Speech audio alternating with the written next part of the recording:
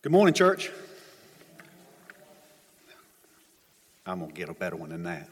Good morning, church. Merry Christmas to you. Christ is alive.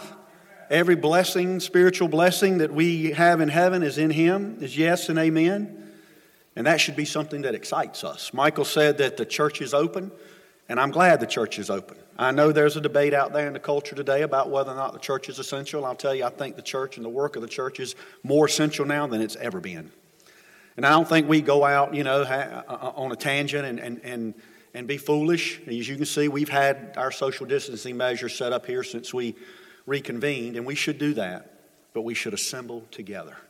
I love the worship. I loved worshiping when we were closed from my home, but there was nothing like coming together in God's presence and worshiping. I heard a testimony just this week from someone who had been in a church that had been shut down since the pandemic started, attended a church that was open, and just talked about how emotional and powerful the worship was to come together with believers in worship. So it's good to have you here this morning. I want to thank Rebecca Butler for decorating the church. Doesn't it look good? It's important that we do these things. Thank you, Rebecca, for coming in and doing that. So Pastor Don had back surgery Tuesday. Went well, woke up with no pain, and did have some pain after surgery, but he's doing much better, according to Sister Carol, and he wanted everyone to know he's doing better, and that he is right now working on his message for next Sunday, and he plans to be back with us and in the pulpit preaching next Sunday. So continue to keep Pastor Don in your prayers this week. Why Emmanuel is the name of the topic this morning. And Matthew 1:23 says, "Behold, the virgin shall be with child and bear a son, and they shall call his name Emmanuel," translated, God with us. Father, I thank you for the day. I thank you for your presence that we've already felt in the worship. Lord, I'm glad that we can come into your presence, even in the midst of a pandemic, and find peace. And I thank you for your church. I thank you for the ministry of the church. God, for your people who are reaching out to a world that's lost, that's hopeless, that's hungry, that's looking for truth now more than they ever have. And so, God, we thank you for that. And we thank you for being Emmanuel, God with us. So why Emmanuel, God with us?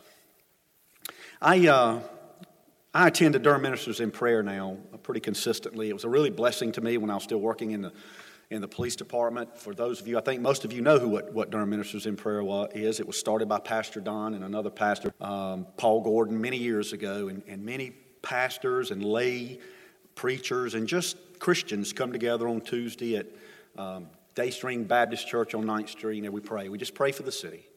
And it's an encouraging time of unity between different denominations and different races. But I remember a couple years ago I was there, and Dub Carricker, who was the pastor of Christian Assembly at that time, he said something about Christmas that I never forgot. He said, the thing about Christmas is this: it forces our culture and mankind in our world to deal with Jesus Christ. He's front. Now, yes, we know there's a bit of a cultural battle today to remove it.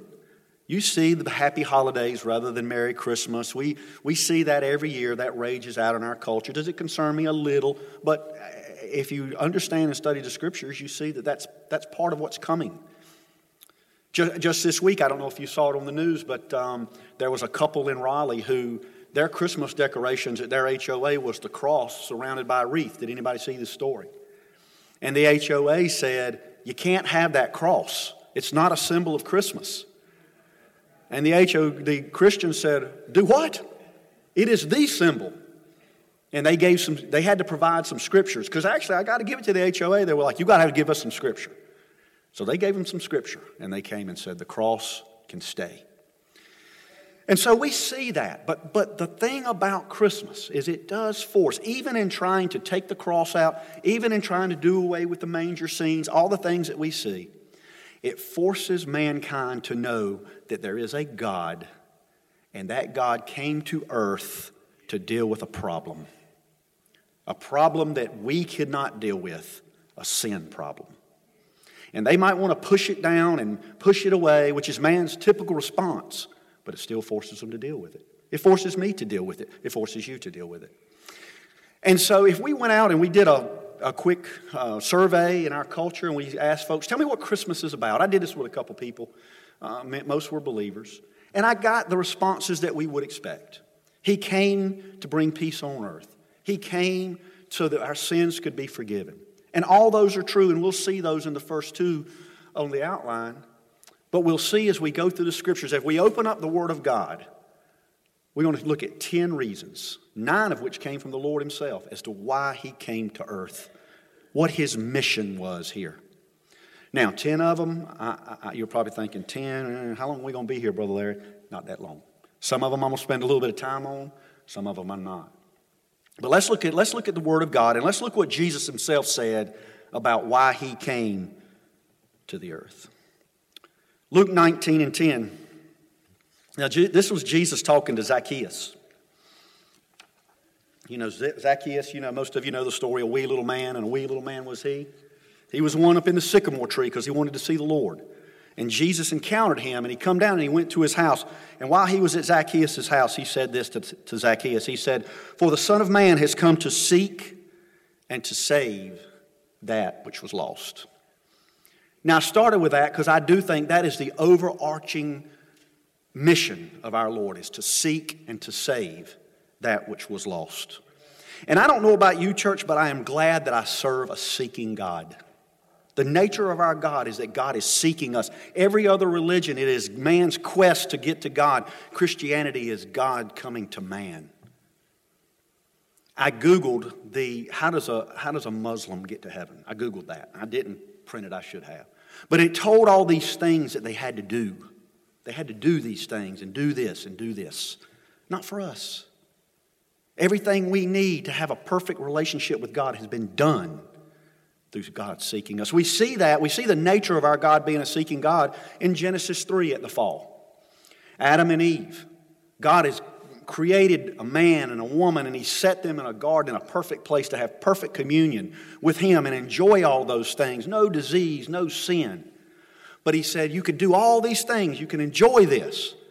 But this one thing now, do not eat of that tree of the knowledge of good and evil. And what did they do? They did the very thing. They listened to Satan. They were deceived by him. They did the very thing that God told them not to do, which tells me a lot about the nature of man. But when they did, the Bible says that God came looking for Adam.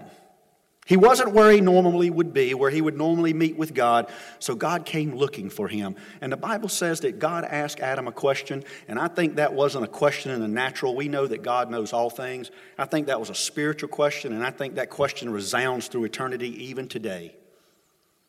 He asked Adam, he said, "Adam, where are you? Where are you?" And God today still looks at each one of you in here and says, "Where are you?"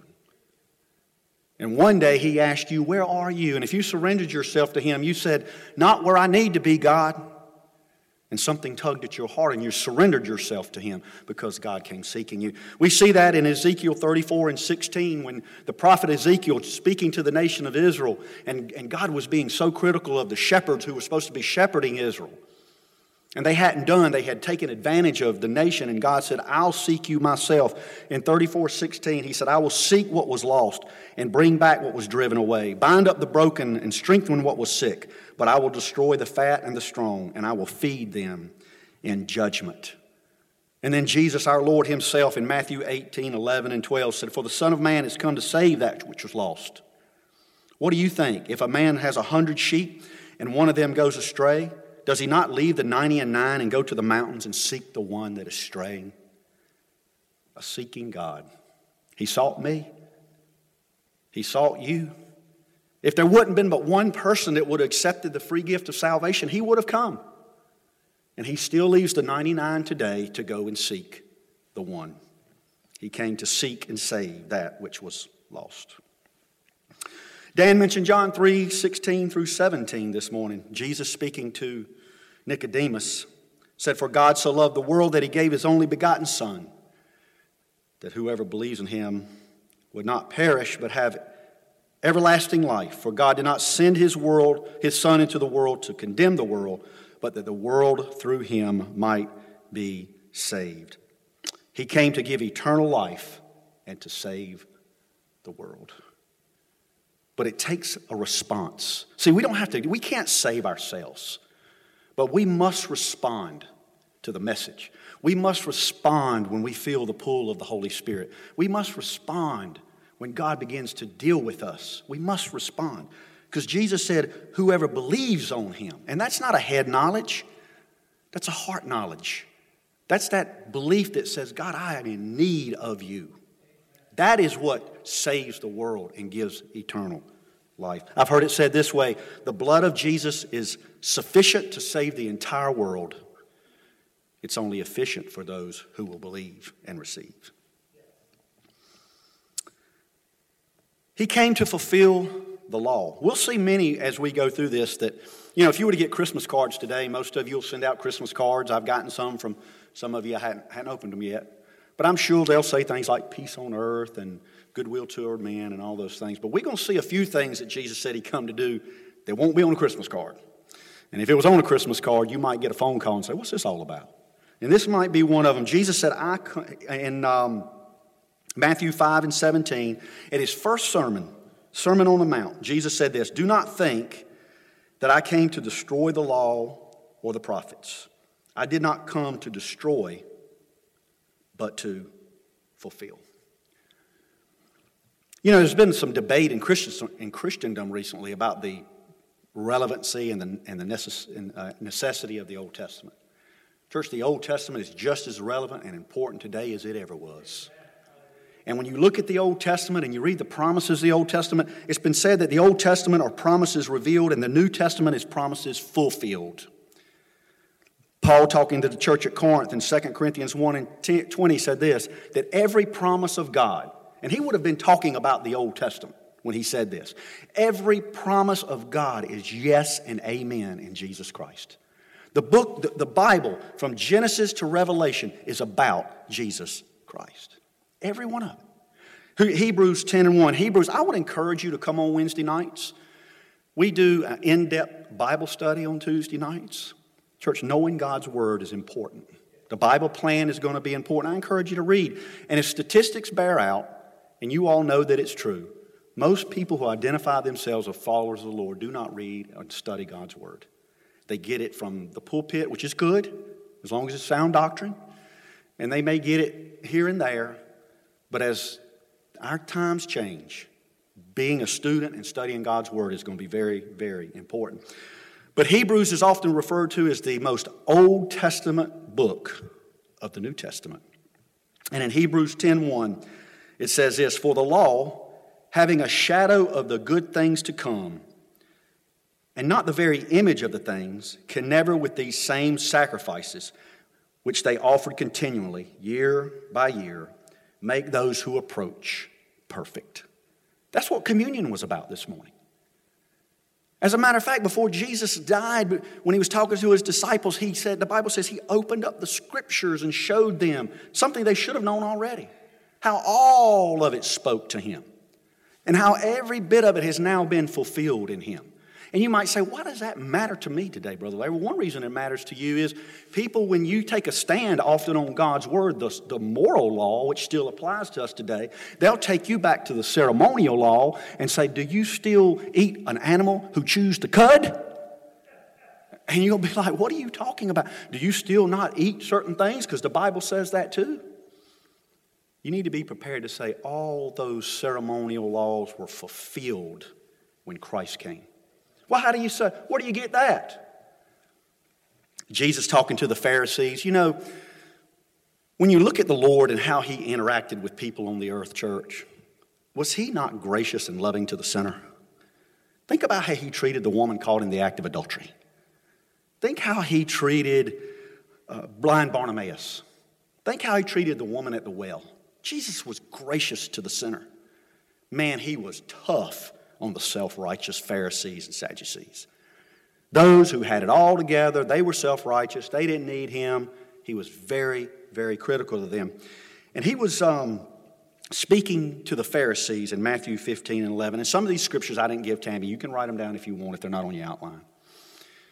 But he said this, and this one statement fulfilled all those dietary regulations. He said, it's not what goes into the mouth that defiles, it's what comes out that defiles. And later on he would say this. He would say, out of the overflow of the heart, the mouth speaks. That completely fulfilled all the dietary regulations. Because the prophet Jeremiah said the day is coming when the law is going to be taken off the tablets and it's going to be put in your heart. And when Jesus came, he took the law off the tablets. He put it in our heart. We're not clean or ceremonial clean now by what we eat and what we don't eat. We're clean and ceremonial clean because our trust is in him. The law is on our hearts. And what's in this heart shows by what flows out of this mouth. And all that is still very, very important for the believer today. Number 4, in talking to Pontius Pilate, he said this in John 18:37. He said, Pilate therefore said to him, are you then a king? Jesus answered and said, you say rightly that I'm a king. For this cause I was born, and for this cause I have come into the world, that I should bear witness to the truth. Everyone who is of the truth hears my voice. You know, right after that, Pilate asked a question that's still asked today. He asked Jesus, he said, what is truth? What is truth? We still struggle with that today. I don't know sometimes what's true about this pandemic. I don't know what's true about the election. I don't know what's true about going on in half the stuff in our society anymore. But I tell you what I do know is true.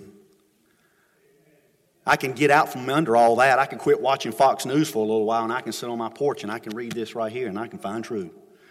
And I can feel peace in the midst of all the turmoil. And I can say, God, I don't know what's going to happen out here.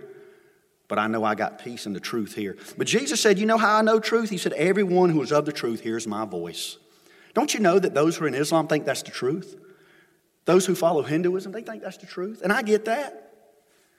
But when you repent of your sin, you come to the Lord and the Holy Spirit becomes to dwell into you, there's just something about this that you know is the truth. Something in your spirit that says, this is the way. Walk in it. And that only comes through and by a relationship with Christ and the Holy Spirit. He came to reveal truth. He came to preach in Mark 1:38.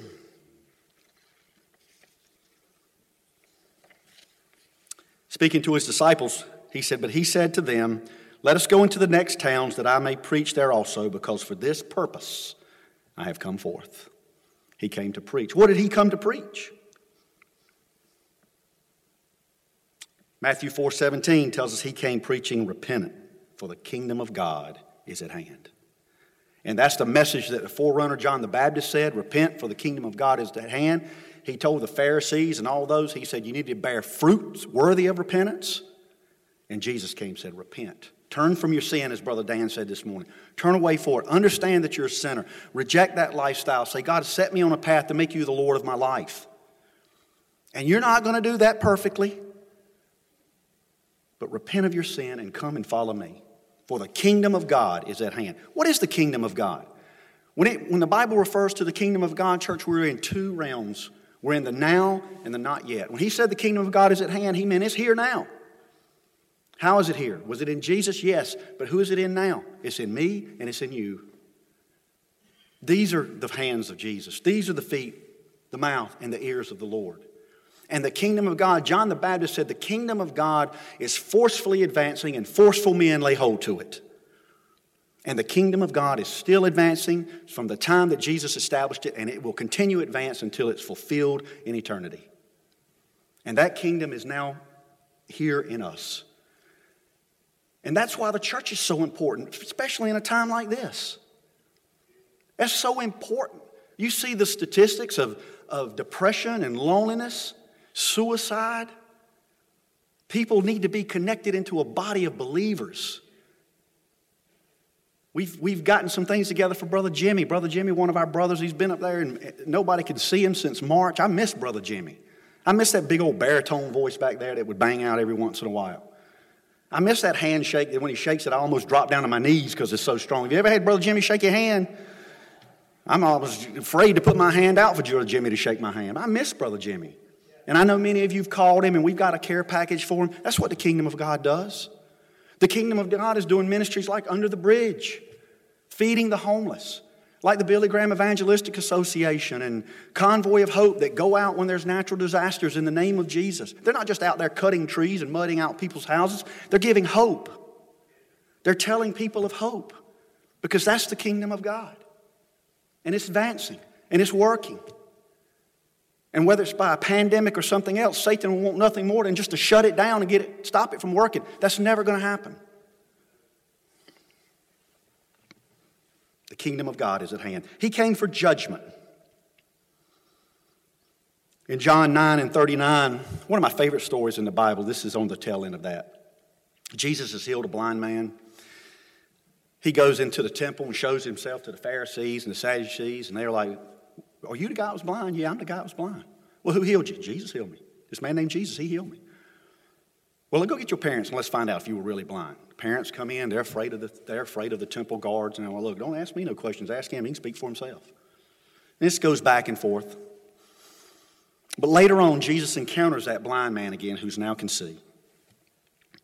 And he says, "Do you believe in the Son of Man, the Son of God?" He said, "Yeah, I do. I believe in him. Can you show him to me?" He said, "I am he that you are speaking to." And then he said this so that the Pharisees and the Sadducees could hear it. He said, and Jesus said, "For judgment I have come into this world, that those who do not see and that those who see may be blind." He come for judgment. Who did he come for judgment for? The self-righteous. The self-righteous stand in judgment because they don't need it. The "I'm a good person" group. You know, I've heard there's two groups of people primarily that don't come to Christ, and this is the two primary reasons they don't come. Number one, and I think this is very prevalent in our culture, what do I need it for? I'm a good person. We did a study in this in one of the epistles of Paul. We went extensively into this. But if you were to ask people today if they were going to go to heaven, what would they tell you? Yes. Why? Because I'm a good person. That is not scriptural. None of us are good people. And they would say something like this: "I've never killed nobody." They would take the highest thing and say, "I've never done that." But if you get it down into the nitty-gritty, we've all sinned and fallen short of the glory of God. And when we recognize that, we have to come to the Lord in repentance. But the Pharisees and the Sadducees would not do that. They said, "I don't know who this man is. We follow Moses. We follow the law. This man right here, we don't know who he is." And that Jesus said, hey, they're blind. And there's a lot of people today, their physical eyes can see, but their spiritual eyes are closed tight. And it's our prayer that God will open those spiritual eyes, that the Holy Spirit would move on them and open those spiritual eyes. And it's important for us to be witnesses for that and to pray. As a matter of fact, the disciples asked him in Matthew 13:13, they said, "Lord, why do you speak in parables?" And he said this to them: "Therefore I speak to them in parables, because seeing they do not see, and hearing they do not hear, nor do they understand." Jesus came and said, look, if you can self-righteous, you're never going to see. What was he to the religious right? He was a stumbling block. And he's a stumbling block to many today. But if you'll open your blinded eyes and see that you're in need of a Savior, he'll come in and be that Savior. Mark 10:45, talking with his disciples again, Jesus said this: "For even the Son of Man did not come to be served, but to serve and to give his life as a ransom for many." He came to serve. If he's our example, that should be our goal in life, is to serve. We should serve our fellow man. We should serve our families. We should serve in our church. We should live a life of service. Certainly we work. Most of you still work. I worked for many years, still work. Tammy still works me pretty hard now. But within that, we are to be a servant and to have an influence wherever we are. He said, "I came to be a ransom." The song we sang last week, Jesus Messiah, it says, "The ransom from heaven." How many of you know what a ransom is? A ransom is something that you pay to get something back that you love dearly. There was a movie one time, Ransom. Anybody ever see that movie, Ransom? You get your loved ones gets kidnapped, and they call you and they say, "Give us $1 million, we'll give you your loved one back." Jesus said, "I was a ransom for many." debated sometimes. Some might say, who was that ransom to? Was that ransom to Satan? Since Satan was the one who had man bound, was that ransom to him? Absolutely not. We know that Satan had to go to God to get permission to test Job. That ransom was to God himself. The word that the Scripture uses often is the word propitiation. We've sinned. We've broken God's law. There has to be a payment for it so that God can get back what it is that he loves. Jesus himself, the Son of God himself, come. He took the payment. He took the penalty. He paid the ransom so that we can be restored back to God. The ransom for many. Now, this one for sure you will not see on any Christmas card that goes out. In Matthew 10, 34 through 36, Jesus said this to his disciples. Do not think that I come to bring peace on the earth. I did not come to bring peace, but a sword. Now, I'll stop right there because some of you may think, what? I thought it was peace on earth, goodwill toward men. It is peace on earth, goodwill towards men, in a general sense. Brother David dealt with that so well at communion this Friday night. God did come to bring peace. But within that peace, there's going to be division and there's going to be conflict. He said, for I have come to set a man against his father, a daughter against his mother, and a daughter-in-law against her mother-in-law. In that same scripture, he had said, listen, you can't come to me unless you hate your mother, your father, your son, your daughter. Lord, what are you saying? Are you saying that we just have to rip our families apart? Are we supposed to all hate each other? What are you saying? First of all, the sword was figurative. What the Lord was saying is he has to be number one in our lives. And we're starting to see in our culture, church, and some of you may have experienced it, when you take a stand for God and his word, particularly for his word. This battle is over his word. It's always been over his word. How did Satan deceive Eve? He said, did God really say? He attacked God and his word. And he's doing the same thing today. He's coming after his word. And when you take a stand on issues, sexuality, abortion, particularly the hot button issues, you're going to see division in families. I don't like that. And let me challenge you on something with this. Don't you be the one that goes out there and drives the division. But you take your stand, and if there's times that your friends and family get angry with you, won't come around with you, because you have said, you've taken a stand, maybe you've had the type of relationship, you've spoken with them about things that are going on in their life. They didn't like it. They don't want anything else to do with you anymore. Take your stand and say, my home is always open to you. I love you.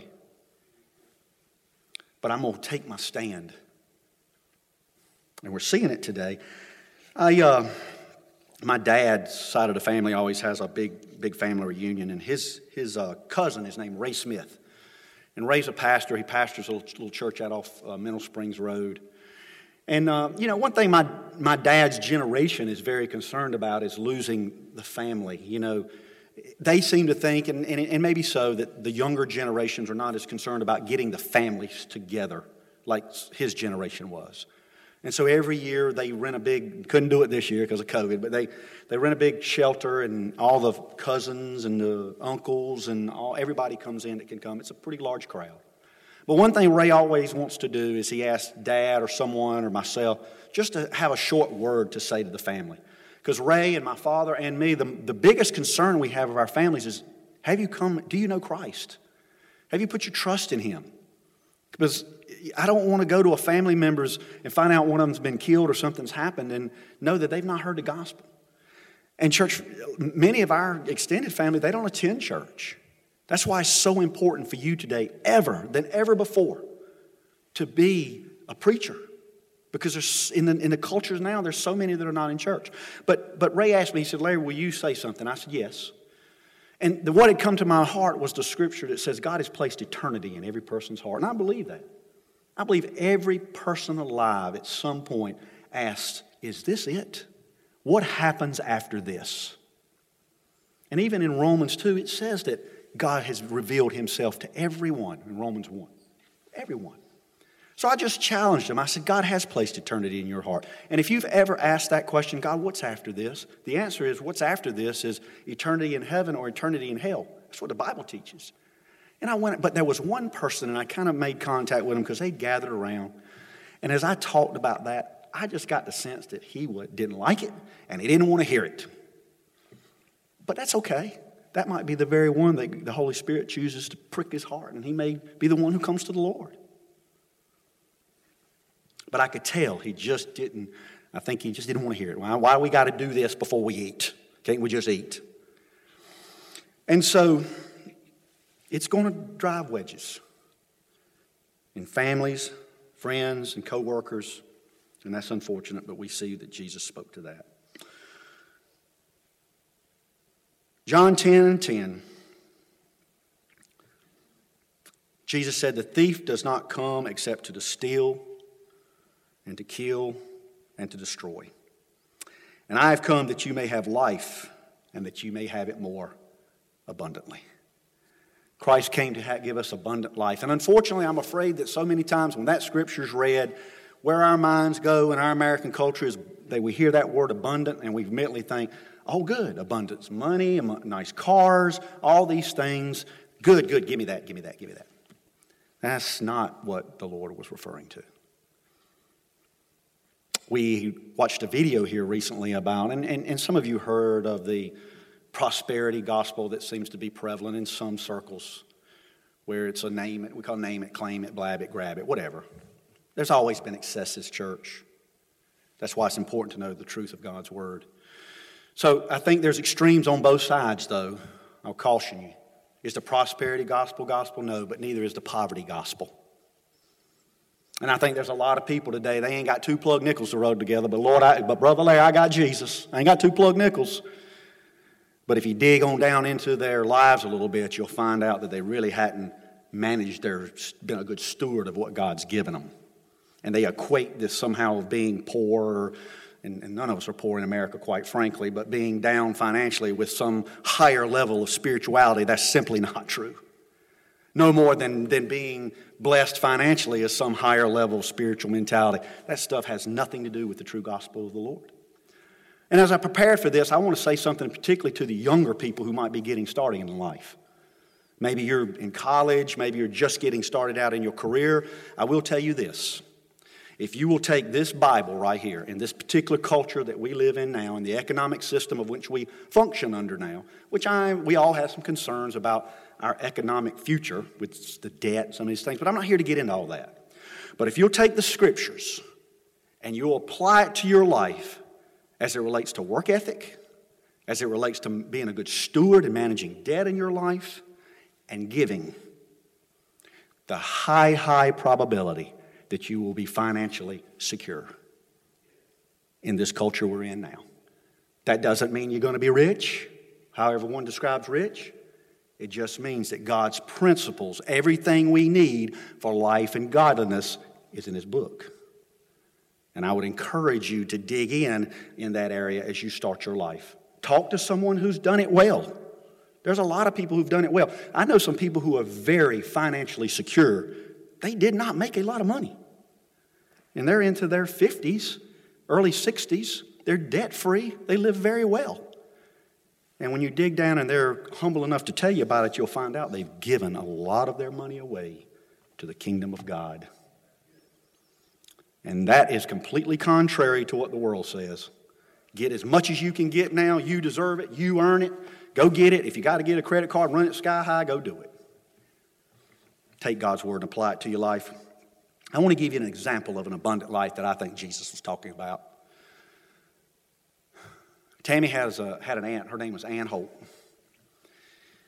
And Ann had 2 sons by her first husband. And one of them she hardly ever saw. She really didn't even know where he was most of the time. And the other one had a drinking problem, got into an altercation, got a shotgun, killed a man, was in prison. And then Ann married another man years ago, and I've always only known Jimmy. That was her second husband. And they had a son named Brian. And Brian was a good kid. Good in school, active in his church. He was just a good boy. Well, at that time in the early 90s, the kids liked to go over and cruise. You know how kids like to cruise, but at least they did back then. Tammy used to cruise Wellens Village. And so Brian, at that time, a lot of the kids used to go and cruise behind the McDonald's in Hillsboro. There was a parking lot back there. And Brian was back there like kids do, and he's hanging out with some friends, and he's cruising. Well, some guys out of Durham came looking for trouble. And they stood in front of Brian's car, and some words was exchanged, not uncommon. And they walked up, and Brian was in a little Fiero, a little small sitting car. And they walked up, and one took a gun out and put it down there and shot Brian and killed him. And as long as I knew Ann, she had health issues.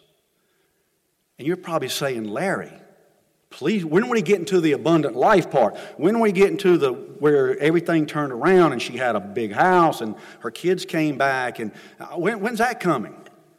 I'm going to tell you when it came. A couple years ago, Ann was at hospice and she was home. And I went to visit with her. Tammy wasn't with me, and I can't remember why, but I sat in Ann's living room and we talked. And Ann said, Larry, she said, I've had some challenges in life. She said, Brother, I've had a good life. And she said, but I'm ready to see the Lord. I'm ready to see Jesus. I know I'm ready to go. I've accepted Him as my Savior. I'm ready to see Him. And the peace of God that rested in that living room was as abundant life as you will ever get. That's what Jesus came offering. Because it don't matter how nice a car you have, how many vacations you home, all that stuff. Praise God for that if you have it. But I'm going to tell you, when hospice is there, none of that's going to matter. And Jesus Himself said, people pierce themselves with many sorrows chasing wealth. There's nothing wrong, but don't let it become your worship. Don't let it become the center part of your life. Never forget who gave it to you. That, my friends, is an abundant life. Finally, the one scripture that did not come from the Lord come out of 1 John 3 and 8. The Apostle John wrote this. He said, He who sins is of the devil, for the devil has sinned from the beginning. For this purpose the Son of God was manifested, that He might destroy the works of the devil. The works of the devil. That takes us all the way back to the very beginning, to the Garden of Eden. When death entered the world, sickness entered the world, strife entered the world, wars entered the world, everything that you can think of entered the world. But in Revelation 1:18, when John the Revelator saw the risen Lord, dressed in glorious white with a golden sash, with eyes as fire, and He fell at His feet. And Jesus said this to John. He said, I am He who lives and was dead, and behold, I am alive forevermore, and I have the keys of Hades and death. My friends, that is what Christ came to do. And whether it's sickness, whether it's sin, no matter what it is, He has overcome that for you. He has overcome that for you. The literal translation of Hades is the unseen realm. I have the keys to the unseen realm. There is so much going on that we don't get to see with our natural eye, that we see that are going on that we in the spiritual, in the heavenlies, and Jesus Himself has the keys to those things. And He's a gracious God, and He has destroyed the works of the devil. I'm going to ask Brother Matt and the team if they'll come forward.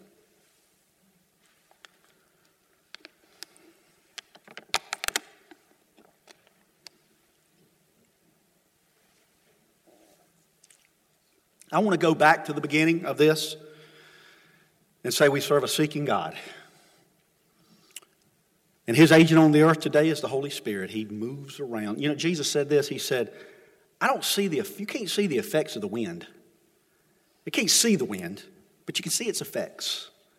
I like to sit on the porch sometime and listen to the wind chimes ding.